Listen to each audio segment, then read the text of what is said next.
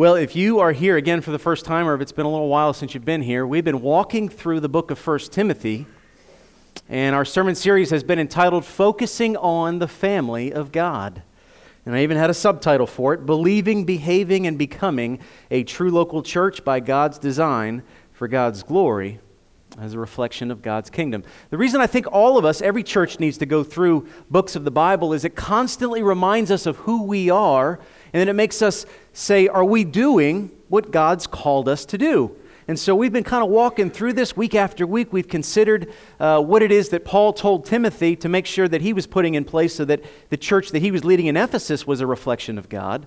And it's been a rally cry for me and for us to make sure we at Cedar Street are also the church that God has called for us to be. Now, the last 2 weeks leading up to today, we talked about making congregational commitments, and the illustration that I used for 2 weeks was from that movie City Slickers, where Billy Crystal was trying to figure out the meaning of life, and Jack Palance, who plays the cowboy Curly, said, you know, the meaning of life is one thing. And he said, what is that one thing? And he said, you have to figure out what that one thing is and give your life to it. We know the one thing for us is the gospel of Jesus Christ, and we've talked so much about what we do by making a commitment to the gospel. All right, it's a message not just that saves us, but changes us and transforms us. It changes our marriage, it changes our jobs, it changes everything that we do on a daily basis when we know and love Jesus and have Him and live for Him and become more like Him. Well, now as we kind of round third and get ready to head for home, we got this week and next week, and we'll finish up the book. We're going to be in verses 3 through 10 of chapter 6 today. The sermon of today is entitled, The Greater Gain of Godliness. The Greater Gain of Godliness. We're going to be talking about the aspect of what we gain when we make the gospel that one thing in our life. We're going to find out what it is that we gain when we gain godliness. You know, years ago, Dr. Larry Guido, that's a name that everybody in this room pretty much knows who is not from out of town. If you're from out of town, he's the president of the Guido Evangelistic Association, and he's one of my adopted fathers and friends. And he said this to me years ago. Of course, if you know Papa Larry, he not only has a theological background, but also a psychology background, and it brings a wonderful union. He's got such a balance to how it is that he teaches and preaches.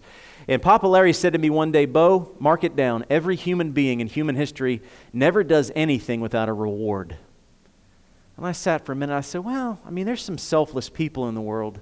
And he said, no, think about it. When you get to the motive of every human being, every single thing they do, even if it's not doing really what they want to do, they're still seeking a greater reward by denying themselves. You can't get away from it. God has wired you to seek a reward of some kind. All right, tell you what I mean. So for those of you who are great workers at your job, okay, you may be seeking the reward of a pay increase, or maybe you just want praise from your boss, or maybe you just want the joy of a finished product. You know, it's been a little while since I got on a lawnmower, but man, I used to love mowing the grass just to get done and step back and look at the perfect lines. You know, the joy of being able to make something like that look beautiful. Or maybe just the challenge of improving, of doing better this week than you did last week. One of the things that we said earlier as we looked at 1 Timothy, I think it was in chapter 4, it said that as I continue to preach, the church ought to be able to see my progress in the Lord. All right? And it blesses my heart when Brother Dwayne will come up and say, I'm watching you and you're improving. I want to get better. But everything I do and everything that you do, in some way, and not all of it's bad, I'm not here to condemn us, I'm here to be honest, we seek a reward. So maybe in your work, what about your marriage? All right, the spouse that you choose. You want an attractive mate. You want someone who shares and encourages your values and is your companion and helper in life. All right, what about exercise, taking care of your physical body? Maybe you want to be strong and healthy, have lots of energy, or maybe you're single and you want to be more attracted to the opposite sex. And then maybe, even getting down to that one phrase that will say, well, I did this because it's just the right thing to do. Well, I wasn't seeking any reward. It's just the right thing to do. Well, why do you want to do the right thing?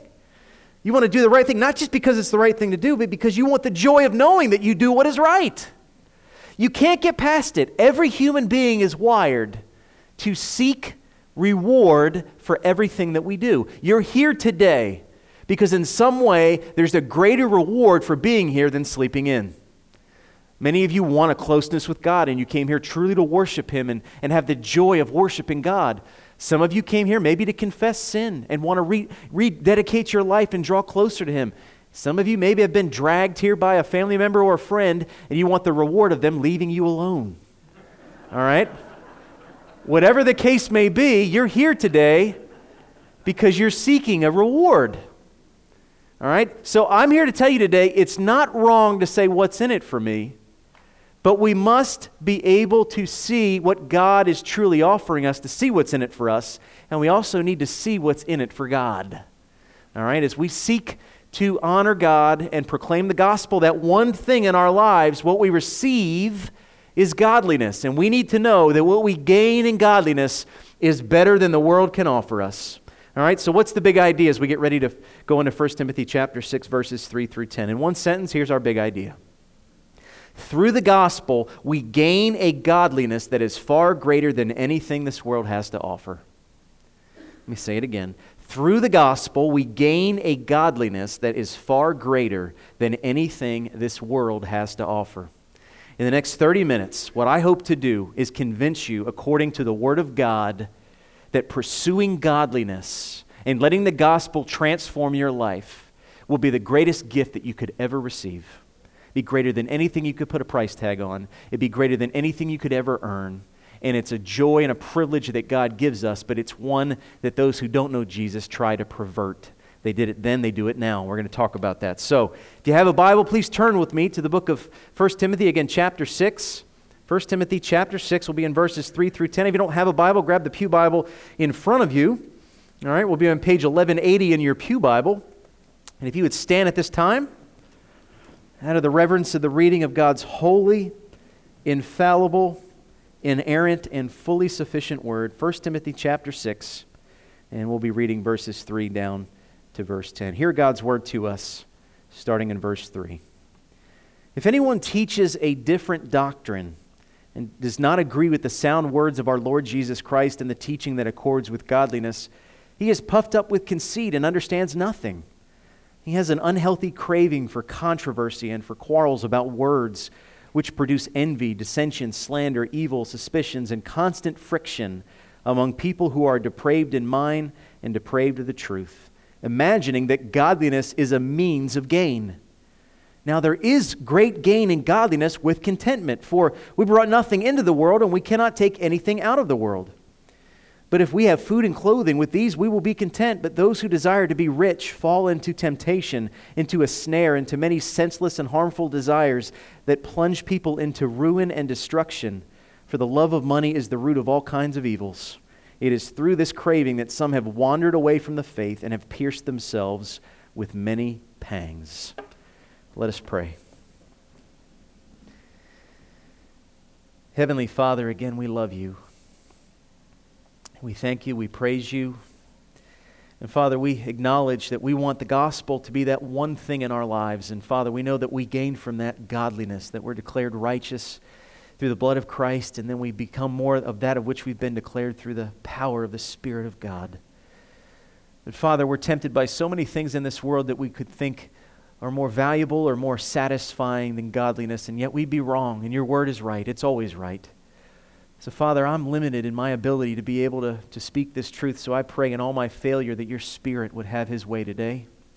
I pray the words would be anointed and the glory would be yours, and that we would leave today understanding, really not just understanding with our minds, but also with our hearts and in our actions, Father, that your gospel teaches us that the godliness that we have in Christ is a greater gain than the world can offer. It makes us filthy rich in Jesus.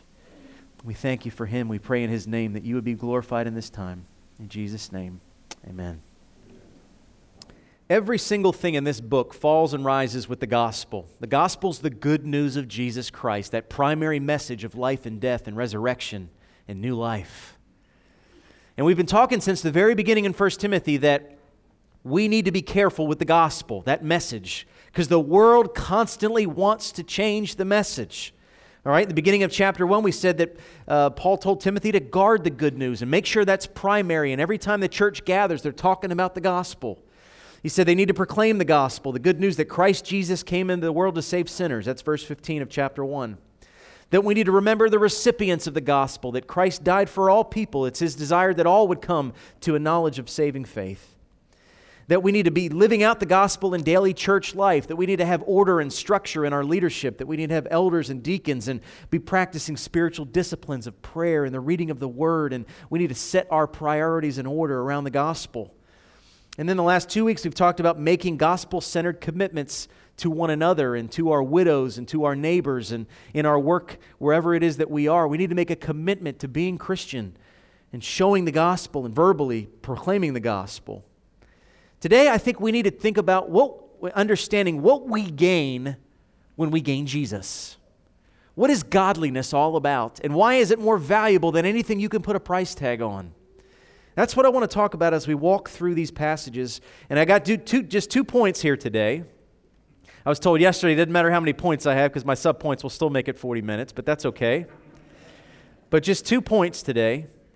And as we walk through the text, I want to show you what God says and then what the world says. And for all of us who've been told from the world what it is that we should be seeking, I want us to hear God loud and clear this morning about what it is that we should really be seeking. And it's okay to ask the question, what's in it for me? Because God answers what's in it for us. And it's more joy than we could ever put into words. So the first of the 2 points that I'd like to make as we walk through the text here in chapter 6, verses 3 through 10 is this. Number one, let's look at the greater gain of righteousness over riches. Righteousness over riches. Look back down at your Bible with me in verses 3 through 5 and keep the Bible open, okay? Verse 3, if anyone teaches a different doctrine and does not agree with the sound words of our Lord Jesus Christ and the teaching that accords with godliness, he's puffed up with conceit and understands nothing.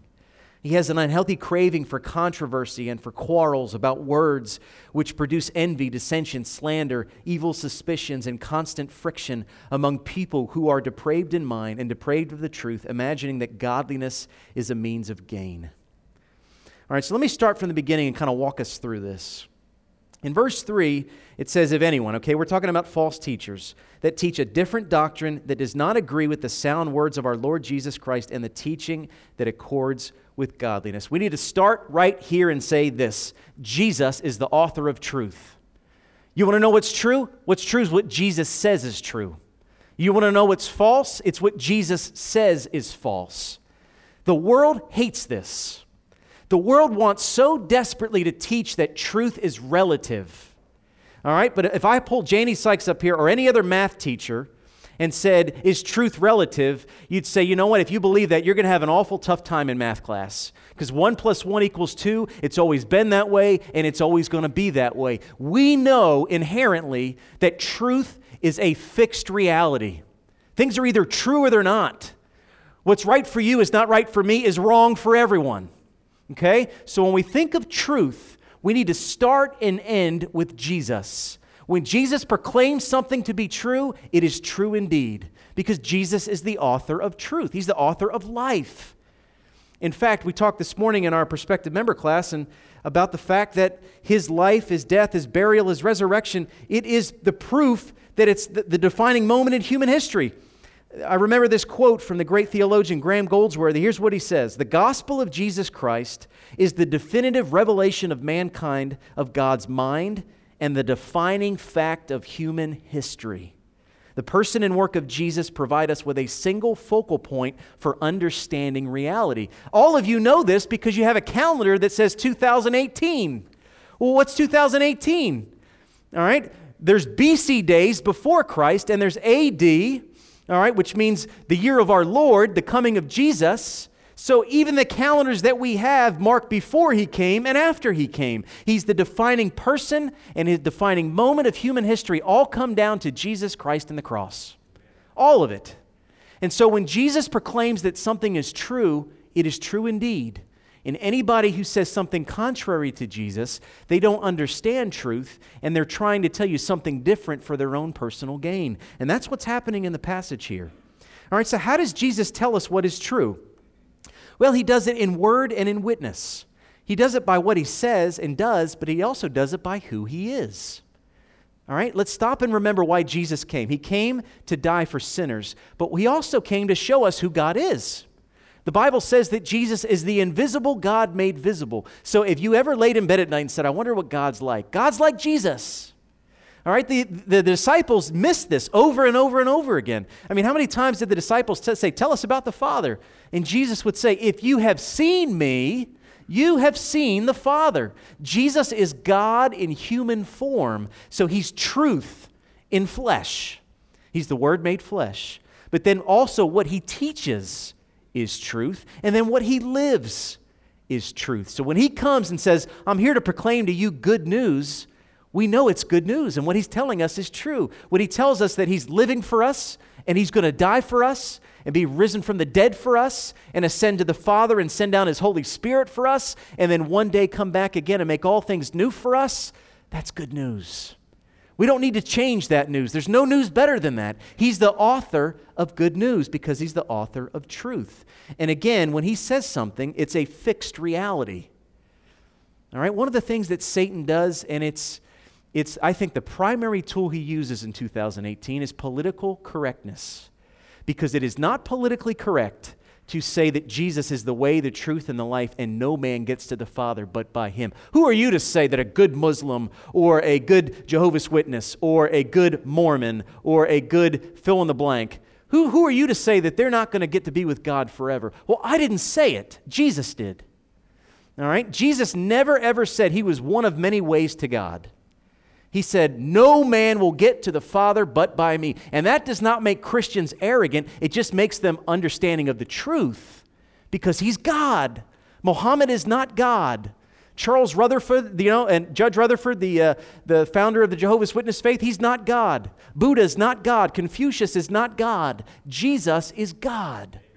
So he's the author of truth. And we must hang on his every word. And we must guard against those who have something different to say than Jesus does. All right? It doesn't mean that we can't love people who disagree with us and pray for them and be gentle to them. Okay? We don't take a Bible and bang them over the head like it's a theological revolver and we're pistol whipping them. All right? Grace, if grace does not come with truth, then the truth is incomplete. All right? So if you have friends and family and neighbors that don't believe in Jesus or believe that Jesus is maybe just a good moral teacher and he's one of many ways to God, give them the same grace that God has given you for them to understand that when God gave his Son, there's not another lifeboat coming. Okay? Give them space and time, but don't deviate from the truth. Because that's what's happening here in verses 4 through 5. It says that these teachers, they basically deviate from the truth. They do not teach godliness. All right? They're out for self-glory instead of God's glory. It says in verse 4 that they're puffed up with conceit and understand nothing. All right? And they have unhealthy craving for controversy and for quarrels about words which produce envy and dissension, slander, evil suspicions, and constant friction. These teachers, why is it people teach something contrary to what God teaches? Here's why, I believe. Because people cannot stand the fact that truth does not change. They want to be the author of something new and revolutionary. I was reading a book yesterday that we got as being part of the conference. It was said 7 lies that pastors tell themselves. And one of the lies is that as a pastor, you're leading a movement. I am not leading a new movement. All I'm doing is I'm just a person, a servant that is helping other servants build the kingdom of God. The movement is God's. It's not a new movement. He's been doing it for thousands of years, okay? So if I stand up here and tell you that we're going to have a new movement, we're going to do something that's never been done, then you ought to be weary of that because that would be to glorify me and glorify us and not glorify God. Well, since the beginning of time, people have tried to say, this is what God said, but if you do this, you'll have something that you never had before. Go back to the Garden of Eden. And think about Adam and Eve.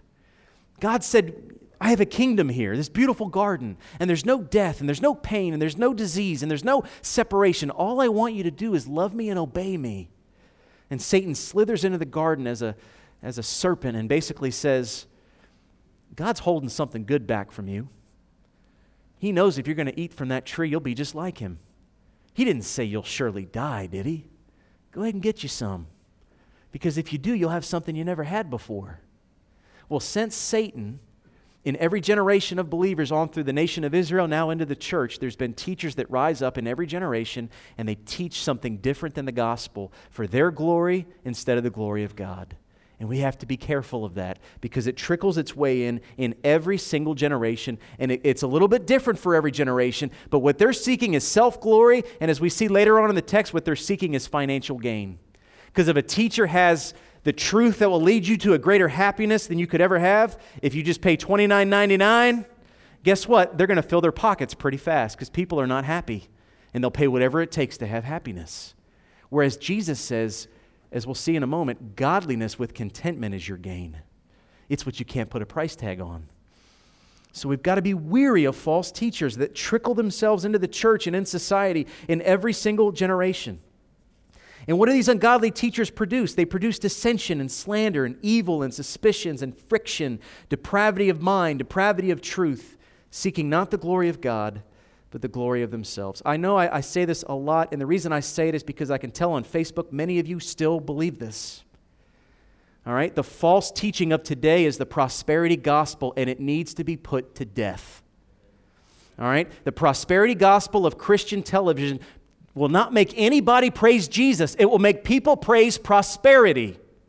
Anybody will take Jesus if he'll make me healthy and make me wealthy, give me a new car, give me a promotion at work. You know, all that I want in life is just around the corner. If I just hang in there, if I just have enough faith, if I name it and I claim it, God will make it happen. The reason I'm not happy is I just didn't have enough faith that God wants me to have everything. The people that teach that are filling their pockets and getting richer by the moment. That's their gain. And because of that, they're doing everything that Paul's telling Timothy the false teachers in the first century are doing. All right? What they're doing is they're causing all kinds of issues. They're causing dissension and slander and evil suspicions and friction because they teach you that you have a right to be happy. It's God's job to make you happy. And anybody that gets in your way of being happy is just an obstacle or an object that you need to get out of the way. That teaching may build a church, but it will not save a soul. It is from the pit of hell, and we need to guard against that. Now, we're also teaching a happiness series on Sunday nights. We're going to come back to that next week after revival. God does have a great desire for you to have happiness, but He wants you to have happiness in Him, not what He can give you.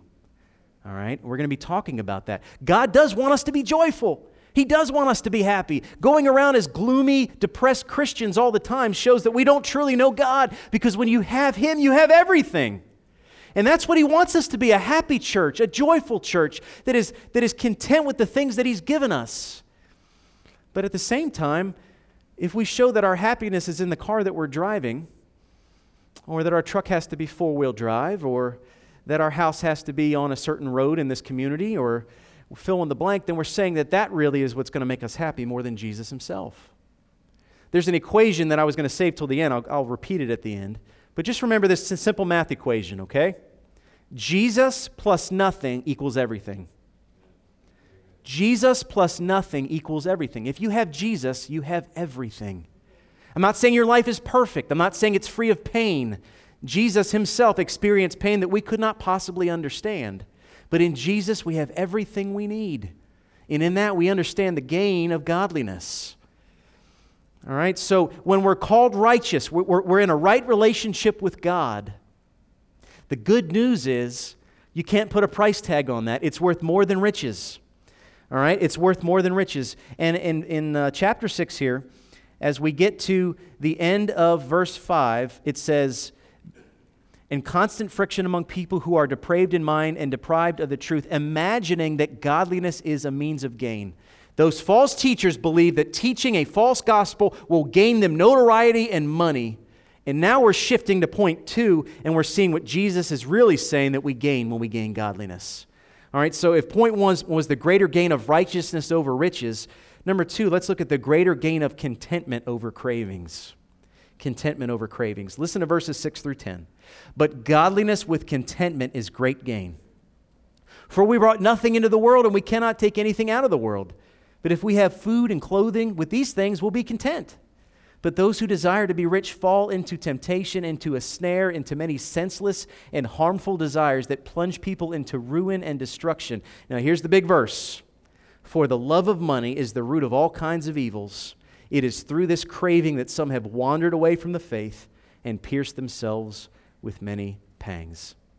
So let's start up at verse 6 as we finish through and walk through this. Godliness with contentment is great gain. This is the joy of the gospel.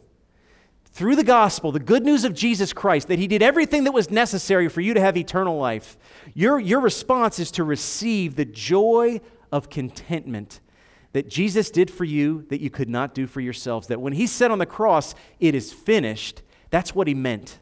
There's nothing more for you to do but receive that message in repentance and faith and have true contentment that God loves you more than I can put into words, and he's already taken care of everything that needs to be taken care of for you to have eternal life. Now you are to rest in that truth, and out of the rest of that truth, to live the rest of your life in thanksgiving for what he's done. And it goes on in verse 7 to basically hammer home that materialism that the false teachers are teaching. It says, "For we brought nothing into this world, and we can't take anything out of this world."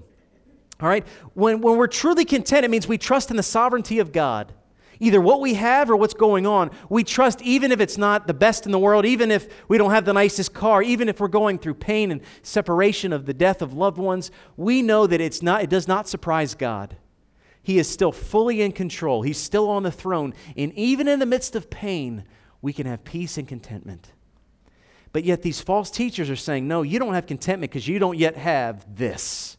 When you buy this or you have this, then you will have contentment. And here's what Paul's telling Timothy. That's foolishness because you didn't bring it into the world and you can't take it out of the world with you. You know, I remember years ago, I taught this in a Sunday school class, and I said there's no tow hitches on the back of hearses for a reason because you can't tow it away with you when you leave. And the next week, my brother brought a picture of a hearse with a tow hitch on the back.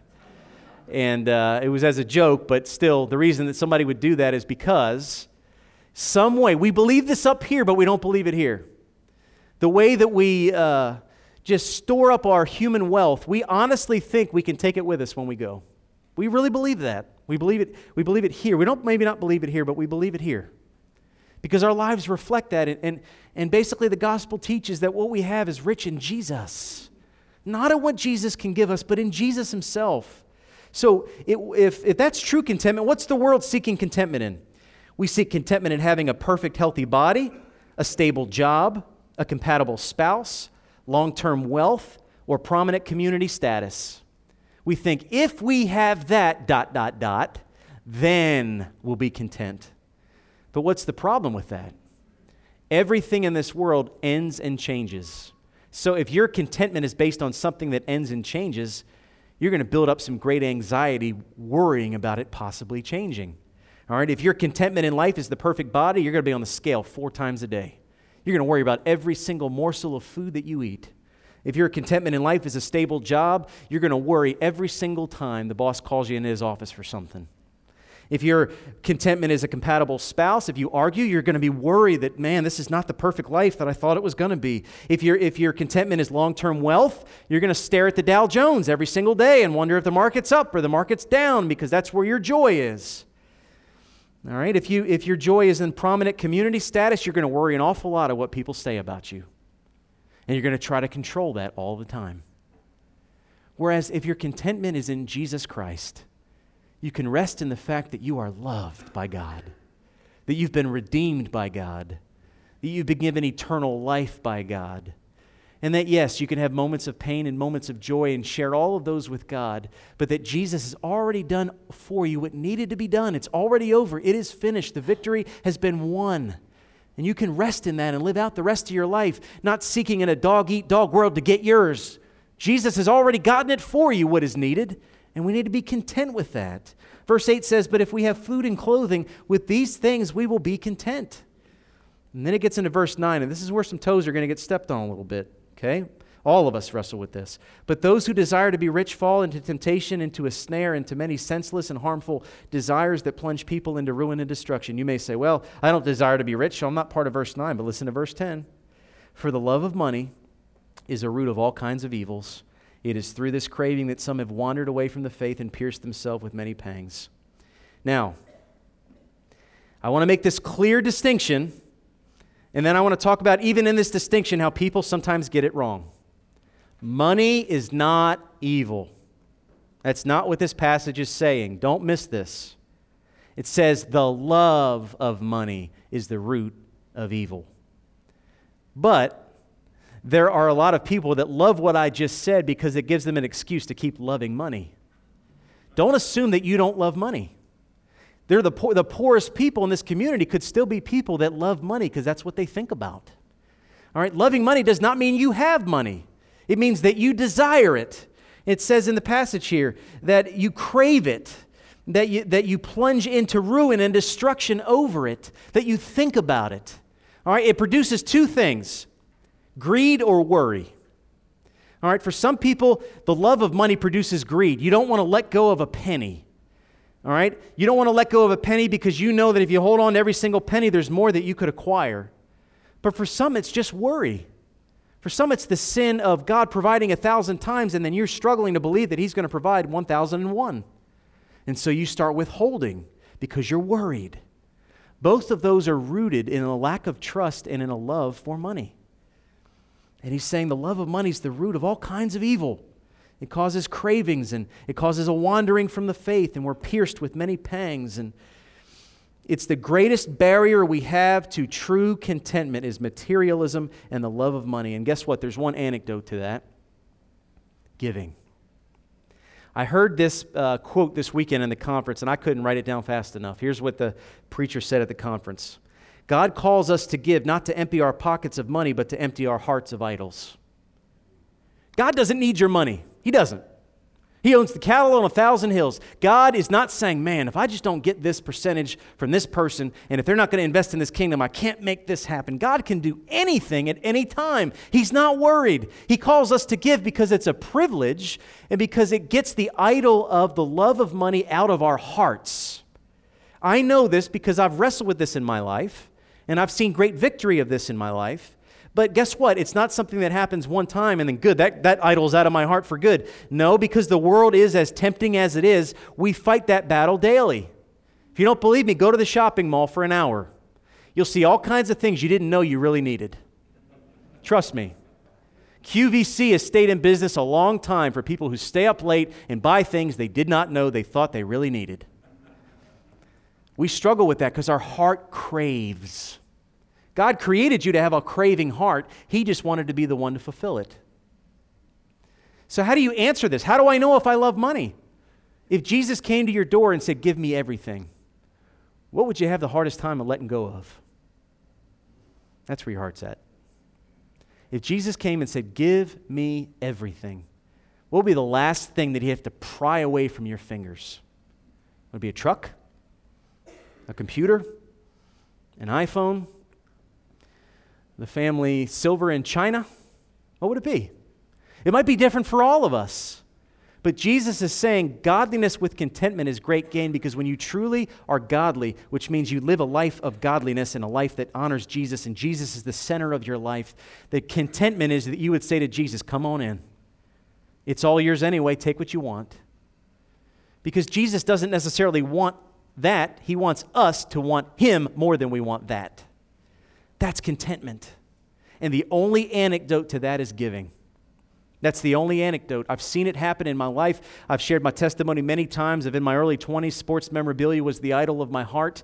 And the only way God removed it was I had a 2-day yard sale and I cleared it out lock, stock, and barrel. It's one of the greatest things I've ever done because it freed my heart up. But I still have to guard my heart. Ashley will tell you I still have an Amazon wish list and it's pretty long. All right? Yeah, I have more than one Amazon wish list. I have it broken into subcategories. And there are days that I feel the Lord saying, buy one of those. I want you to enjoy it. The reason I gave you this is to enjoy it. I love books, and sometimes I read a book and I feel like God's saying, read this and enjoy the truth. But then there are times where I worry about having the whole set of books. I got to have the whole set. It's a 15-book set, and it's got to be on. I can't have 14 of the 15 books. I got to complete the set, the leather-bound set, not the hard copy set. It's got to be on my second shelf. It's got to be beautiful. It's got to be the first thing people see when they come in, and then I see my heart's filled with an idol again.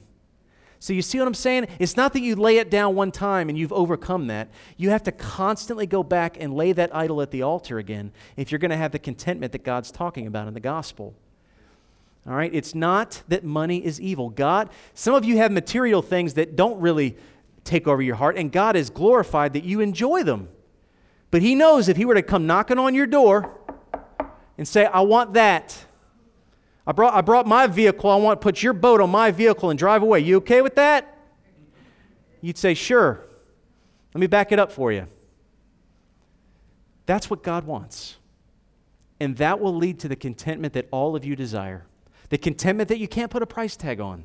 The contentment that false teachers would tell you can get by sowing that $1,000 seed. Amen. Just send it on in and I'll send you back a prayer cloth and I'll march around this tree 7 times and you'll have everything you want. I'm telling you, the reason why they say the wackiest things, but they fill their pockets, is people will believe anybody but Jesus when it comes to being happy. So all I'm saying is believe Jesus. God does want you to be happy in Him. And you will be when you celebrate that contentment is the greater gain of godliness. All right? It's the contentment over the cravings that God has given us. Again, let me just say that quote one more time before we get to our conclusion.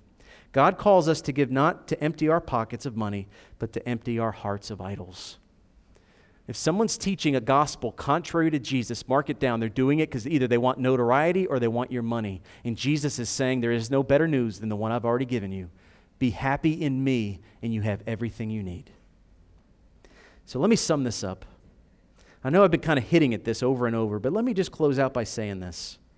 In one sentence, the greatest gain of godliness is having Christ Himself. Because when we have nothing else, we still have everything. Remember that math equation. Jesus plus nothing equals everything. Just give me Jesus. Just give me, I'm not trying to be cute up here. I'm being practical. Just give me Jesus. What is it that we could not still have some joy in our hearts if we had Jesus? I'm not saying that we pretend that everything's okay when we're living in pain. Jesus Himself wept. We can experience pain and highs and lows and all of those things. But what I am saying is that we need to be content in where we're at in life. I'm grateful that the Lord has helped me to see what a treasure it is to live in this community, to pastor this church, to be married to that woman, to have the daughter that I have. I promise you this, I don't look over my shoulder saying, man, I wonder what life at that church would be like, or I wonder what living in that community would be like. Because I believe that I have what God intended for me to have, and if that's the case, I can't get any better than that. You can't improve on God's will for your life. You can try. You can think you know what you need better than what God thinks you need, but you won't find contentment. The gospel says in Christ we have everything we need. He's fully in control. Rest in Him. Maybe your situation is not what you want it to be right now, but honor Him in it because you still have Jesus. And maybe He'll change your situation, but maybe He won't.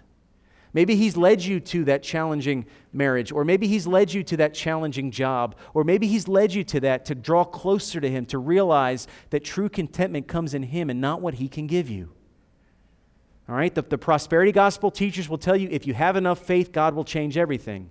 What Jesus will tell you is if you have enough faith, you already have everything. That's contentment with great gain. So and the quote or the Bible verse that I had in there, Philippians 1:21, for me to live is Christ and to die is gain. To live is Christ and to die is gain. How could Paul possibly say this? As we close out, I want you to meditate on this passage. Here's what Paul is saying. For me to live and share the gospel is awesome. All right? But for me to die and be with Jesus is actually something I get that's even better. If I live for Jesus, great. If I die and get to be with Him, even better. Either way, I gain because I have Jesus.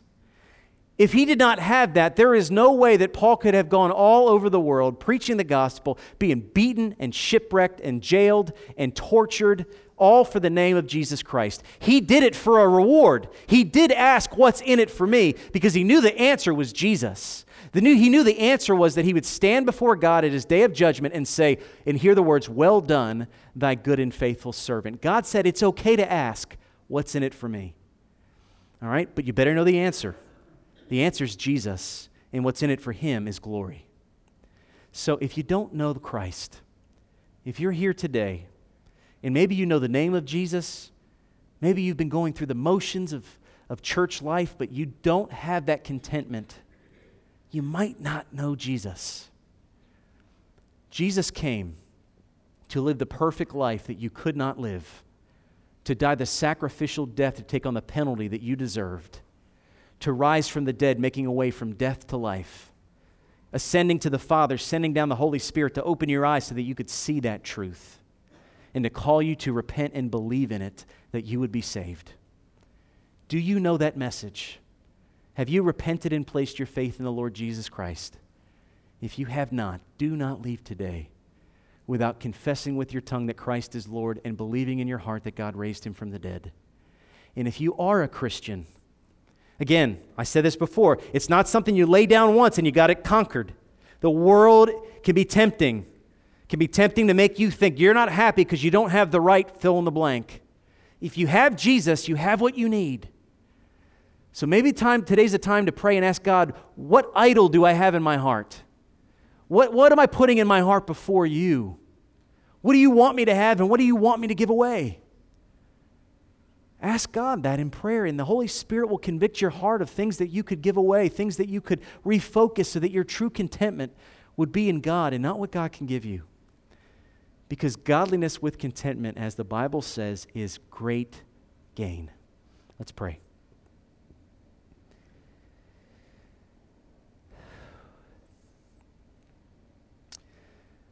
Father, if I could just confess this in front of our whole church family, the world is so tempting in so many ways. It is so easy to get off track. It's the reason the hymn is prone to wander. Lord, I feel it. We wander. We all, like sheep, have gone astray, and the world tells us that we'll find happiness if we just lose a few more pounds or save a few more dollars or get another promotion or find a new spouse or a new church or a new job or a new fill in the blank, Father. And we know that contentment in what you have already given us is where true joy is, because you've already given us everything in Jesus. Father, let this not be lip service here this morning. My sermon is just words from my mouth if it's not anointed by your Spirit. So I just pray that in all my weakness as a man, that you would take those words and bury it deep in our heart through your Spirit, that we would think about it this week when we're on Amazon.com or we're at the job or we're at the dinner table with our families, Father, that we could be content in Christ. Rest in what you've done and what you have given us in the Lord. Father, let it change us, that we would never have a love for anything more than we have a love for you. It's in Jesus' name we pray. Amen.